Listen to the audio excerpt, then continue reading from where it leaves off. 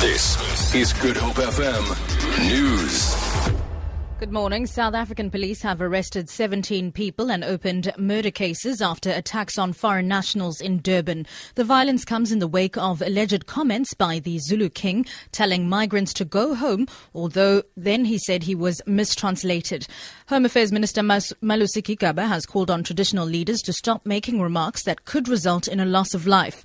At least 62 people died in xenophobic attacks that swept the country in 2008. The BBC's Andrew Harding reports.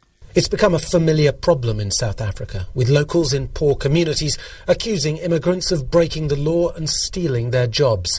But this latest violence appears to have been directly provoked.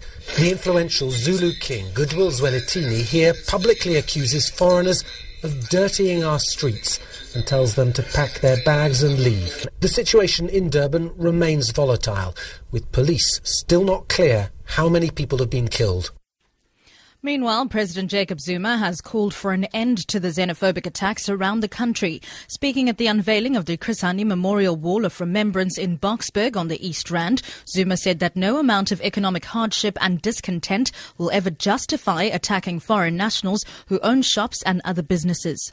We have noted with deep concern the incidents around the country where foreign nationals have been attacked or threatened or have had their properties destroyed. We would like to correct the perception that all foreign nationals or persons born outside South Africa who live in our country are in South Africa illegally.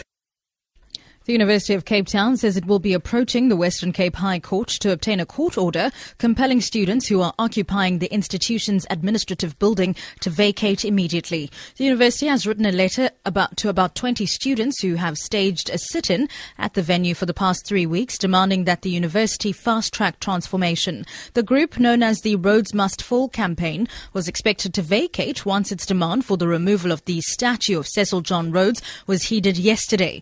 One of the campaigners, Fezeka Mehlomekulu, says there are still a number of other outstanding issues that the university has not addressed.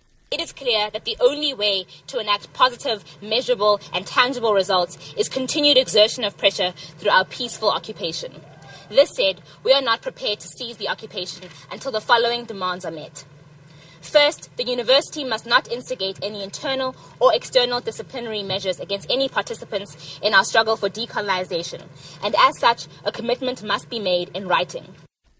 The state plans to oppose bail for former Bafana Bafana soccer player Lebogang Morula and two co-accused who are expected to make a formal bail application on the 20th of this month in the Boksburg Magistrates Court on Gauteng's East Rand. Morula was arrested with 9 others on Wednesday and charged with conspiracy to rob a cigarette truck, impersonating a police officer and possession of a signal jamming device. Investigations are underway to determine the involvement of the other 7 co-accused. Police spokesperson K. Makubele says Morula is currently out on bail for similar crimes. One is in Garankuwa, which is attempted murder, is still on. He's going to come again in June. And the other one is in Ochis, which is still on. Is going to come again next month. So far, we believe that with these grounds, the court will bear with us and keep him inside until his cases are finalized.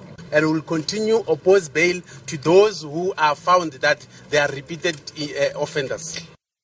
And finally, security camera footage has emerged apparently showing the gang that broke into a vault in London last weekend to steal boxes full of diamonds, gold and jewellery. It's thought that hundreds of millions of rands worth of gems were stolen from the safety deposit boxes in London's Diamond District. The BBC's Ben Ando reports. In the footage, which covers the entire weekend, 6 men wearing hard hats, dust masks and high visibility jackets are seen coming and going. The gang arrive at around 9:20 on Thursday night and carry in wheelie bins and tools. Nothing is seen of them until just before 8 a.m. the next morning when they leave. Then 3 of them return late on Saturday and stay through the night again, leaving just before 7 o'clock on Easter morning. For Good Hope FM News, I'm Sibs Matiela.